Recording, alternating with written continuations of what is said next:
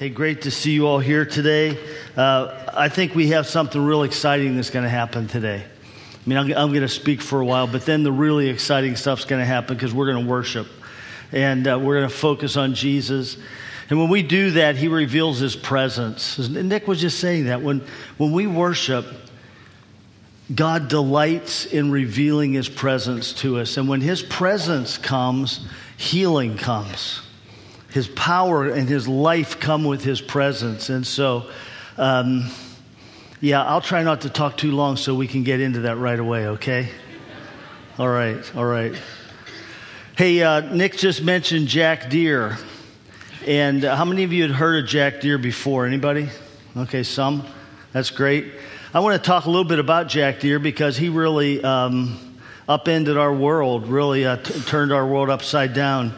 In the mid-'90s, my world and Laura's world and our family's world. But I had gone to when I got saved, let me back up to there. When I came to know Jesus, I just read the Bible and I just thought, well, sure, it's all true. Jesus healed people. Yeah, I want to see people healed. Jesus walked on water. I want to see that. People spoke in tongues. I want that. I'd like to experience that too. All of it. I was just all for it. Had some minor experiences with God's presence and in this realm of the gifts of the Spirit. But then a few years later, I enrolled in seminary. And when I went to seminary, I learned that all these things don't happen anymore.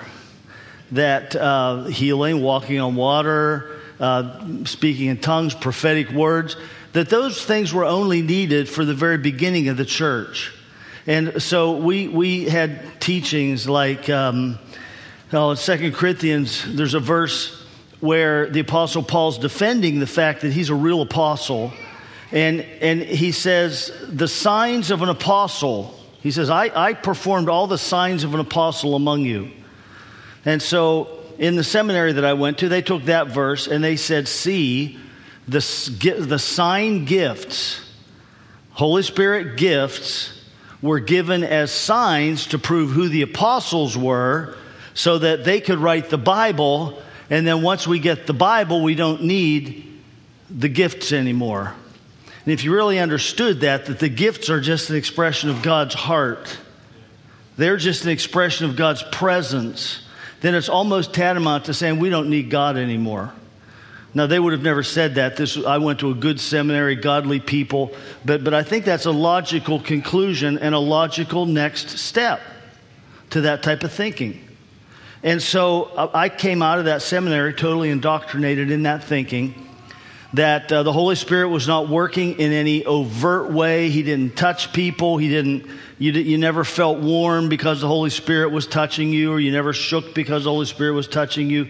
No prophetic words, no gifts of healing, anything like that. And we were in that setting for 15 years.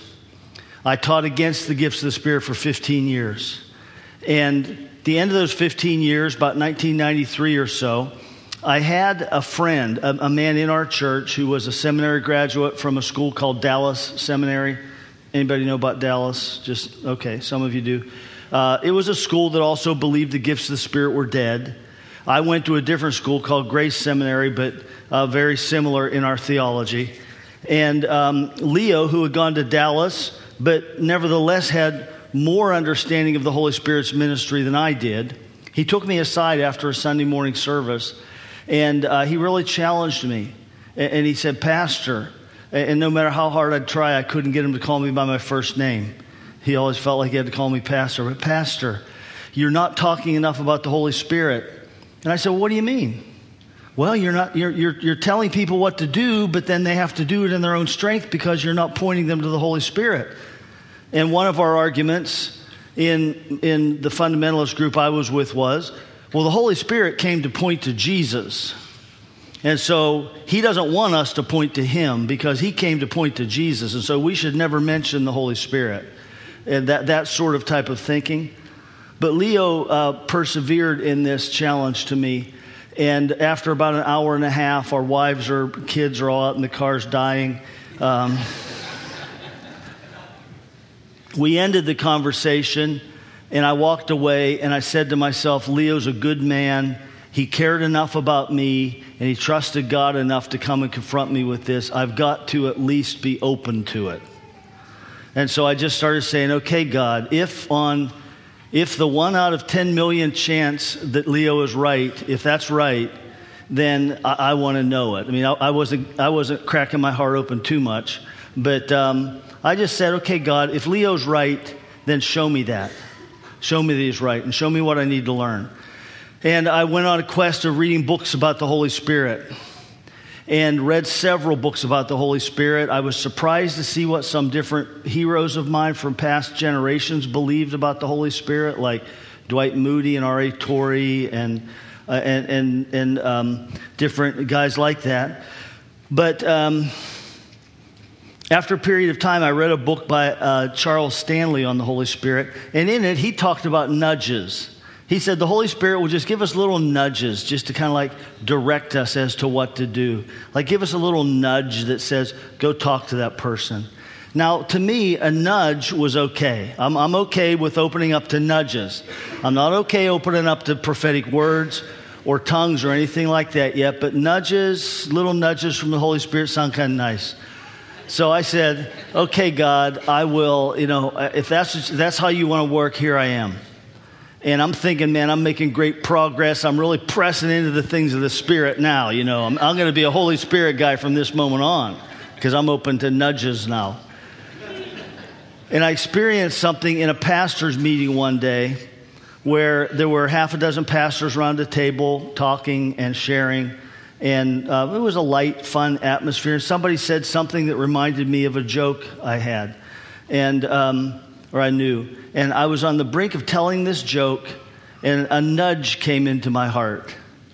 And that nudge just kind of, I don't know what it felt like, but it was just a push, it felt kind of like this, like if my wife was sitting beside me and she reached over and poked me in the leg, saying, hey, you're headed the wrong direction right now. That's how I took it. And so I held back. I didn't tell that joke. And within a minute, that man sitting beside me sharing some things about his life, I realized why. That even though, there's nothing wrong with the joke, but it could have been hurtful. And I think it would have been hurtful to this guy.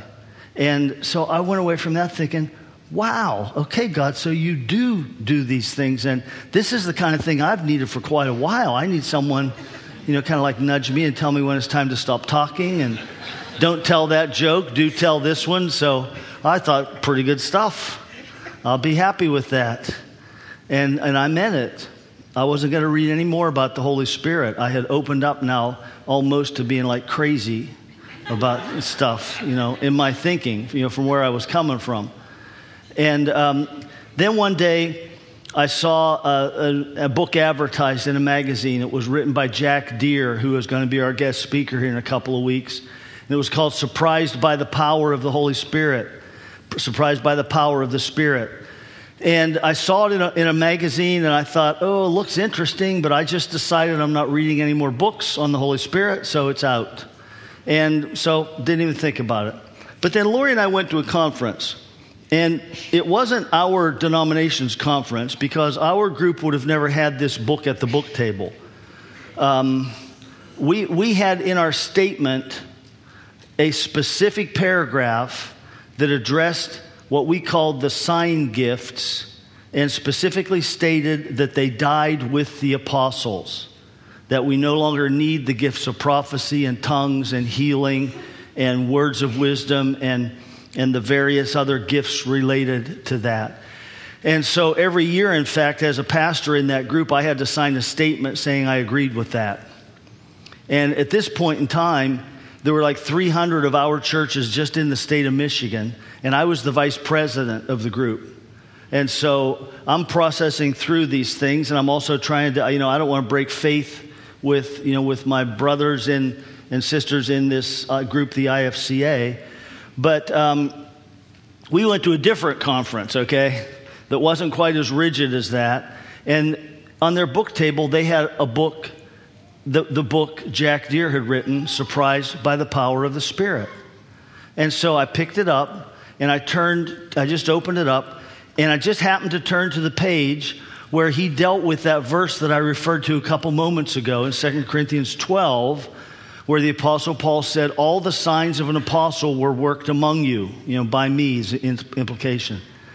And whereas we had taken that to mean signs mean healing, prophecy, stuff like that, and therefore those gifts were given only to validate apostles, and once the apostles had written scripture, then we no longer needed all those gifts. So Jack Deere looks at this book, or in this book by Jack Deere, I start reading that page, and I realized that he actually exegeted the passage. Let me tell you what that means if you don't know. Exegeted means you really look at it. You look at the original languages, you look at the verbs, the nouns, the sentence structure, and more than anything else, you look at the context. And he showed very clearly that when Paul said the signs of an apostle were worked among you, that Paul did not mean sign gifts. He wasn't referring to prophecy and healing and the other charismatic gifts that we identify in the New Testament, words of knowledge, words of wisdom, gifts of faith. He was referring to something much broader than it. Might have been a small part of it, but there was a much broader reference. And so my point is this: as I'm reading this, I'm realizing all the books I've read, all they've done is quote that verse and then make an assumption about what it means. And they never really dug into what the verse itself means. And here this guy is actually studying the verse itself. Does that make sense? I hope you see why that captured me. Because I was a Bible guy.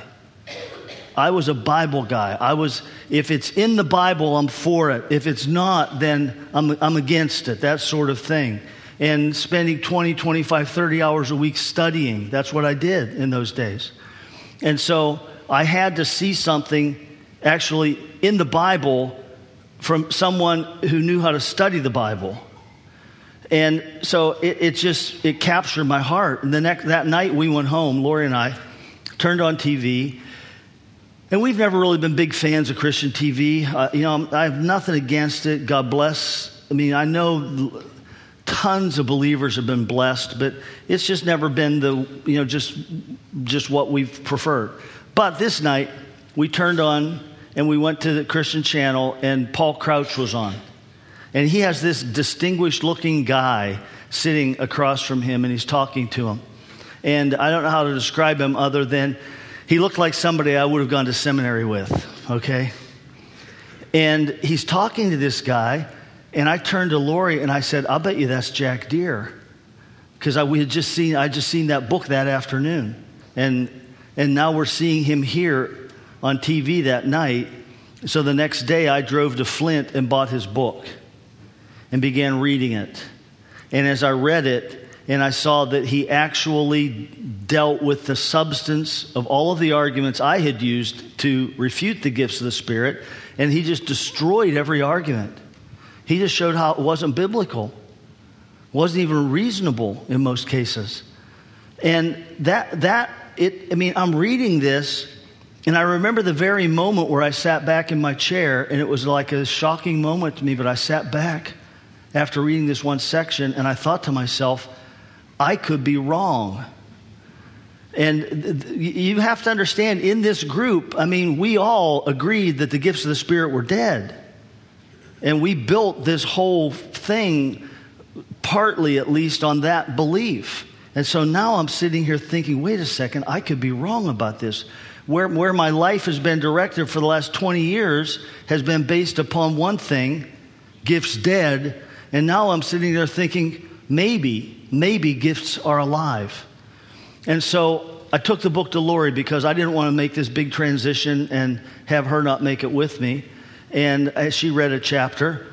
And I said, what do you think? Thinking she's going to say, well, this argument, that argument, let's discuss this. And she just looked at me and she said, oh, I'm convinced. Yeah. What do you mean you're convinced? And she said, well, I've never seen any good reason to say the gifts of the Spirit were dead anyway. So I I can't remember if I actually said this, but I should have. You mean you haven't been listening to me for the last 15 years?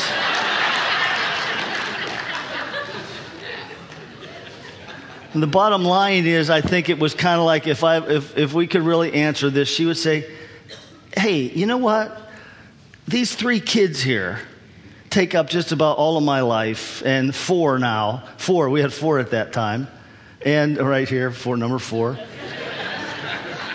And I just didn't want to make an issue out of it with you. You're my husband. And so at any rate, when she came on that way, it was kind of like, well, okay, this is not going to divide our marriage. It just freed me up just to pursue it.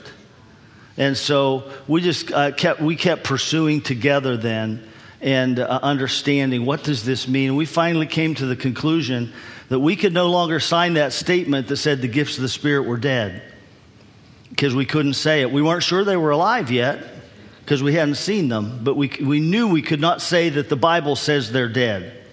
And so I resigned my position in the organization that I was in, and a couple months later resigned at the church we were at, and had the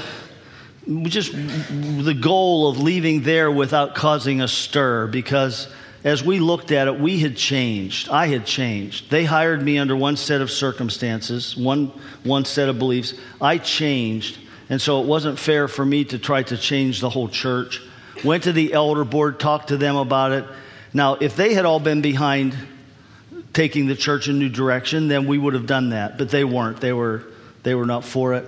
And so we were just doing our best to slip away quietly without causing too much of a disturbance.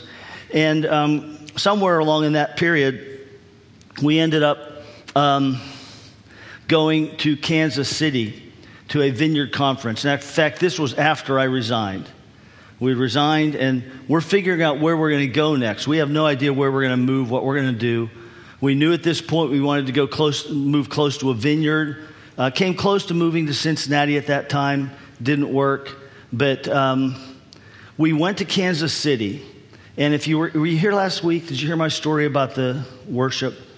I'm going to tell this real briefly for those that didn't hear it. First night, we're sitting in this auditorium of 2,000 charismatic maniacs, and realized, like, I just preached my last sermon at a conservative cessationist. Cessationist, that word means people who believe the gifts have ceased. It's not a derogatory term. It's a term a person would use of themselves. So I just quit preaching at this cessationist church a week or 2 ago, and now we're sitting here in Kansas City. We sat on the bleachers as far back as we could get from the action, and there are 2,000 people here, and the whole place is just like in an uproar. Whole sections are just jumping, and just like the whole crowd is just like going up and down and worship and cheering. And I look in another section, literally, everybody in their seats just goes, whoosh, and they all just fall off onto the floor. And every time that the speaker would stand up to speak, the whole place would go into an uproar of laughter. And he couldn't speak. And this went on for like a half hour. Like every 10 minutes, he'd try to stand up, and it's just the laughter. And so we're sitting there, and I'm thinking to myself, okay, this is everything my fundamentalist brothers have warned me about. How do we get out of this? Can we cash in our tickets and go home early? And then a guy stands up who's dancing, tall guy, long hair, tambourine with streamers, and he's really just worshiping. And I looked at him, and I'm judging this guy. Who does he think he is to make a show out of himself like that? That's not honoring God. How dare he do that? I'm just judging him. And the Lord spoke to me so clearly and said, what do you see on his face? And you know the answer. What was the answer? Joy. I said joy. And the Lord said, what's in his heart? What was the answer? I don't know. And that's right. I don't know. And then the Lord said, that's right, and you don't need to know. And we'll just leave it at that for today. That's right. You don't need to know. You don't need to know. I know. And you don't need to judge other people's expression. or what I'm doing in their life. I know what's in their heart.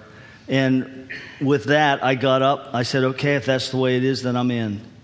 And I got up and I walked down to the front, and I met Happy Lehman, who pastors the Champagne Vineyard, and asked Happy for a job. And he said, I can't, you don't know anything about the vineyard, and et cetera. But he said, you could move to Champagne and we'll help you learn. And that's what we wanted to do. And so the rest of that week we spent with his people, hanging out with his staff and with them, getting to know them. They're interpreting everything for us. Like, why is that lady 3 rows behind us shaking her head so fast that it looks like it's going to just spin off and go off into space? And they would explain to us what was happening there, or at least what they knew was happening there, what they thought, stuff like that. So we went to the end of that week, and by this time I'm convinced we're moving to Champagne. That's exciting. We know these people. We're moving to Champagne. Wow, yippee. We're going to learn about the Holy Spirit. And then the last day of the conference, there was a prophet named John Paul Jackson, who, I don't know, how many know who he is? Okay, sprinkling. He was a very well-known, godly man, prophet, very highly gifted prophetically back in those days. And, up until the present, he just passed away about a year ago, or I think, just about a year ago. But I went up to him on Saturday, and he was standing by himself and just, hey, man, how you doing? Thank you for your ministry this week. It's really great. And he asked me about my story, where we were, what we were doing. And I told him, and then he looked at me and he said these words. He said, stay in the land of your anointing. Okay, I want to get out of that land. He says, stay in the land of your anointing. Rent a place and they will come to you. And I took that to mean don't leave Owasso. Don't go to Champagne. You're going to stay right there where you are, which we didn't want to stay there. We didn't want to hurt this other church. We didn't want to take people away from it. We didn't want to be there and be in a battle like that or anything like that. And we wanted to go someplace where we could learn about the gifts of the Spirit. So my facial expression, if I was like an 8 on the 1 to 10 joy scale, when he spoke those words to me, my face dropped to about a -30 instantly. I mean, seriously, and he said that and it just shocked me. And then he looked at me and he hugged me. And he said, oh, come on, man, it's going to be okay. Don't worry, it's going to be okay. And he patted my back, told me it was going to be okay. But I didn't think it was going to be okay because I didn't want to stay in that town. And I was so depressed the rest of that day. It wasn't until we're flying home the next day. And as we're flying home, wait a second. Okay, as we're flying home, the lights somehow just cut my thinking process off there when they changed. We're flying home and we're flying over the Ohio River. I remember looking down at the Ohio River, and just as we were crossing it, the thought came into my mind, and this was just revelation from God. Hey, it's not so bad if we have to stay in Owasso. If we're going to stay there, that's where Jesus wants us to be. That's where he's going to be working. He's going to be with us. So how can that be bad? And so I went from I was down to a -50 by that time. And I went from a -50 up to about a +8 or 9, maybe a 10, 11 or 12 even. And by the way, I am not like bipolar or anything, okay? I've checked, all right? I've checked, and I'm not. But we went back to our town. It was a nice, beautiful little town in Michigan, 10, 20,000 people, somewhere in that range. And we took it seriously, and we said, okay, rent a place. All right, let's look for a house to rent. So I call a realtor, and we start looking for places to rent. And at that point in time, there just was nothing. And that's what the realtor told me. There's nothing to rent in this town right now that would be suitable for your family. And so we looked for a hall to rent or a storefront or something like that. And again, we're told there's really nothing available right now at this moment. Now, if we had waited a month, there probably would have been. But we were on the roll here. We were on the move. And so hearing that and evaluating the whole thing of the word that John Paul had given me and everything else God has spoken to us, we made the decision to move to Champaign. So we visited Champaign one weekend and then drove home and made the decision on the drive home to move there. Now, why would God give me a word like that really seemed like it was from God, that was just like confusing and that wasn't going to be fulfilled? Why would he? Well, do you know that there are times that God gives us words to uncover our hearts? When God said to Moses, one point, and listen, if God speaks, that's like the ultimate prophetic word, okay? Because all a prophetic word is one of us speaking what God wants to speak at that moment. So if God speaks directly, that's just like a normal prophetic word on steroids. So God speaks to Moses, and he says, these people are wicked. He says, Moses, get out of my way. I'm going to destroy them. That's what he said. And what did Moses do?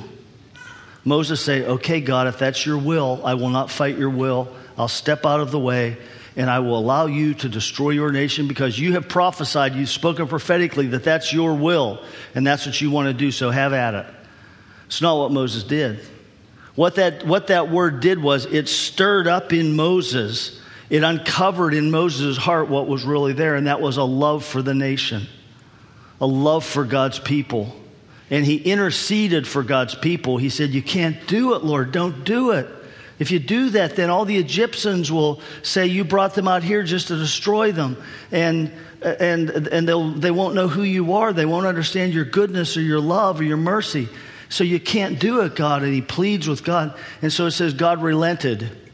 Some translations say he changed his mind. Some of us have a hard time with that. But he relented. And he said, okay, I won't destroy them based on your intercession.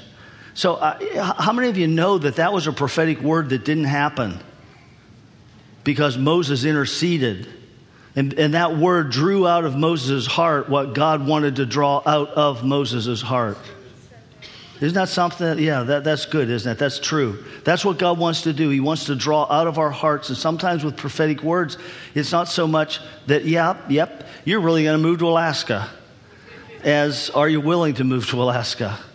And for us, it wasn't you're going to stay in Owasso. It was for me particularly, are you willing to stay in Owasso? Are you willing to do that? And I had to come to a point that I said, yeah, I'm willing to do that. And when that happened, then I was able to leave with a clean heart. Does that make sense? I can leave with a clean heart then. And so God gives us choices. He lays choices out in front of us. He put two trees in the garden. Yeah, one, the tree of life, one, this tree, don't eat it. He gave them a choice. Do you know why? Because love always requires choices. And do you know what else requires choices? Is faith. Faith and trust and confidence require choices. If I don't have a choice, then how can I express confidence in God? If I don't have a choice, how can I express faith in God? And so God lays out choices for us. He lays them out so we can search our hearts, so we can, and listen, I've said this in recent weeks too. Sometimes he just lays out 2 or 3 choices. Pick any one of them. I'm going to bless any one of these you choose. And so we don't have to be so hyper about this. We don't have to be so hyper about, oh my, what if I miss God's will? I might miss. Well, if you make the wrong choice with the right heart, you know, like a GPS system, when you turn wrong, the GPS just reroutes you. You make the wrong choice with the right heart, if there is a wrong choice in that situation, and God's going to reroute you right back on track, and you don't have to fret about that. But this whole idea of choosing and really choosing the adventures, the kind of like the title of this message, last couple of weeks. What does it take? What kind of faith is it? Do you remember last week we talked about that? What kind of faith it takes? Childlike faith, doesn't it? Childlike faith. Remember that little boy? He was close enough to Jesus that he knew what the problem was. He was there when he heard Jesus and the apostles talking about the need for food. Where are we going to get food? I've got some. Here it is. And I said this last week, but I'm convinced there were other people right there that heard that had food tucked away. They didn't come forward with their food because it takes childlike faith. And a couple characteristics of childlike faith are, one, it's uncomplicated. It's not complicated. There aren't all of these angles that you have to think through, and what's my angle on doing this, and what am I going to get out of it, and how's it get there? It's just uncomplicated. It's unjaded. There's no cynicism in childlike faith. There's no, well, boy, people have asked this of me before, and I've given it over, and I've never gotten anything back. They've taken advantage of me. There's none of that. It's unjaded. It's simple. It's uncomplicated. It's not highly sophisticated in its whole analysis of things. One thing childlike faith is eager for relationship. Can you get that? Childlike faith is eager for relationship. It's just standing there saying, Mom, what's next? Dad, what's next? What are we going to do? What are we going to do next? It's just eager for it wants to be involved. It wants to be part of, and it trusts. It just trusts. Yeah, I have a story I'm going to share with you that I didn't the other two services. I hope that's okay. But I have more than that. I hope it kind of works. But when I was in high school, I worked at a Christmas tree farm. And in the summer, would trim the trees. In the winter, would cut them and bale them and put them on railroad cars. And they would ship them, all over the country. And a lot of guys worked there. But this one weekend, I was partnered up with a guy, I believe his name was Danny. It's 40 years ago, so I can't remember for sure, but it was something like that. And Danny was a big boy. He was he was a man in his 20s, early 20s, but he was big and strong. And he was mentally challenged. I mean, big time, mentally challenged. And other guys, they would make fun of him, and sometimes it seemed like he didn't even know they were. He'd just be doing what they wanted him to do, and he wasn't even sure. But this day, I was partnered with him. And so the boss took us out from the normal workplace and drove us around to half a dozen places and, left us to cut trees. So we'd stay there and cut 20 trees. He'd tell me what to do, and then we'd work together and get it done. And other places he stayed and worked with us. But we worked all day long together, had a great time together. And as we drove back and as we come back into the nursery, and we're sitting in the back of the truck, right before we jumped out of the truck, Danny looked at me, patted me on the knee, and with a big grin on his face, he said, "We sure have been good buddies today, haven't we?" And I thought of that when I was thinking of childlike, a childlike heart. We've been good buddies. We've been friends. We've got to do this together. And I just thought of that there's something like that in our hearts that God wants to see. Just innocence, childlikeness, not complicated, not trying to figure the whole thing out. We spent the day together. We worked together. We cut those trees down together, and we've been good buddies. And the childlike heart looks at Jesus and just wants that. He looks at God and just says, yeah, I just want that. I want some intimacy with you. I want to know you, and I want to be close to you. There's this whole childlike thing. We think in a childlike way, and we exercise faith in a childlike way, but we don't think of ourselves as children. Okay, I've got to say this. We're not thinking of ourselves as children. All right, there's a difference here. And we see ourselves as children of the King. We see ourselves as sons and daughters of the King. We see ourselves as people who walk in authority. We see ourselves as Jesus sees us, as people who have been changed, no longer sinners at the core, but righteous and new and redeemed. And we see ourselves as people who walk in power. Do you know, and I got this from Chris Valentin this week, what Jesus said about John the Baptist? Jesus said about John the Baptist that John was the greatest of all the Old Testament prophets. He said that. That means that John the Baptist was greater than Moses. John the Baptist had more wisdom than Daniel. John the Baptist had more of a heart to worship and access to that than King David. because he was greater. He was the greatest. And he was the greatest because he had the most complete role. All the rest of them had bits and pieces over hundreds and hundreds of years. John had the full picture to declare the Messiah is here. He's here right now. And then John's era ended. It ended right then. And a new era began. And in that new era, once Jesus has died on the cross and risen from the dead, when someone becomes a believer, they get changed inside. We get new hearts. And the Holy Spirit comes and lives inside of us, whereas that didn't happen before. Jesus comes and lives inside of us, whereas that didn't happen before. You know, when Jesus was on the Mount of Transfiguration with Moses and Elijah, and they are glowing. Moses and Elijah come from heaven to meet Jesus, and Peter, James, and John are there, and they get to see the whole thing. And it's just this awesome thing. And Peter says, "This is wonderful, Lord. Let's build 3 little huts for each of you so we can just stay here." You know, what Peter was thinking was that Jesus had finally gotten up to the level of Moses and Elijah. That he's at their level. Let's just stay right here. This is awesome. But what happened? God breaks in and God speaks. And it says he literally interrupted Peter. While Peter was still speaking, God spoke.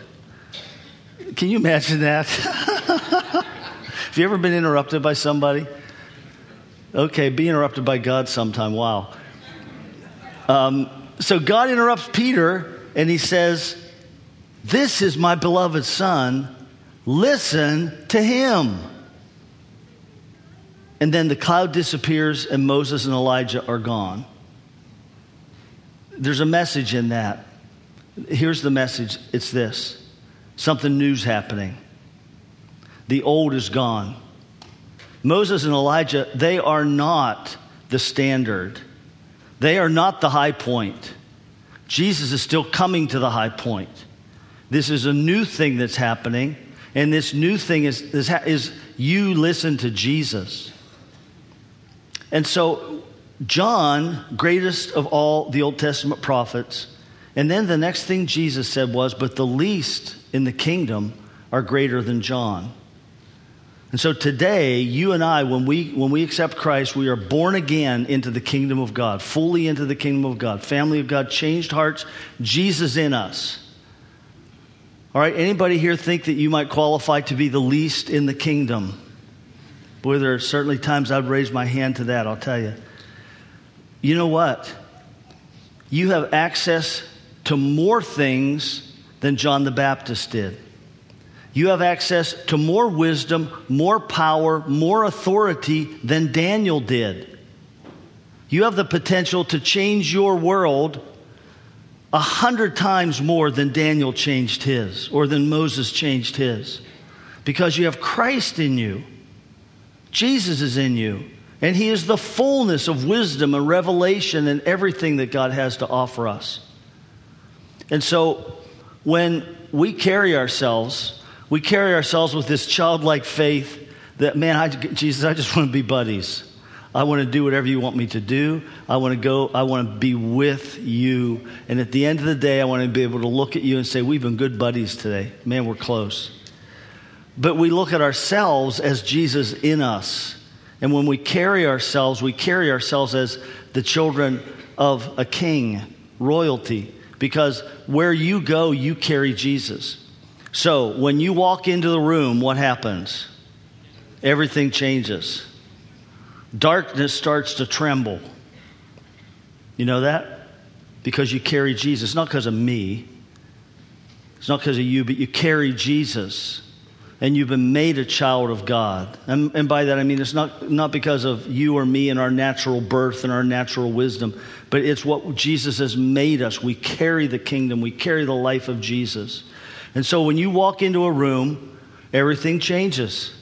And all you have to do is realize it and release it. You release it. You walk into that room, you look around, you say, wow, Jesus, what are you going to do here? What are we doing? What's going to happen next? If something crazy happens, I can't wait to see how you handle it, Jesus. You know, and and we walk in that releasing.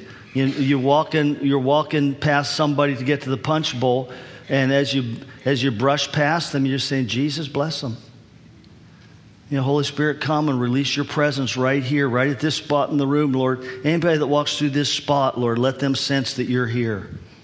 And you're just walking around, just releasing and it leads us into conversations with people that are just loving and gentle, but so Jesus focused that it releases God's power. So, we're going to meditate on that as we worship. I think it is kind of like part of the theme of our worship today. And worship is going to be awesome. Okay, so get ready. Come down front to worship. And God's presence is just powerful here today. And so get ready. I want to say this. If you're here with a longing in your heart, maybe it's a longing for a lost child, or you're just longing for the completion of some promise of God that you received at some point years ago, or longing to be free of something in your life, there is freedom today. There's answers today. And so in worship, bring that to God and let Him touch you and let Him minister to you.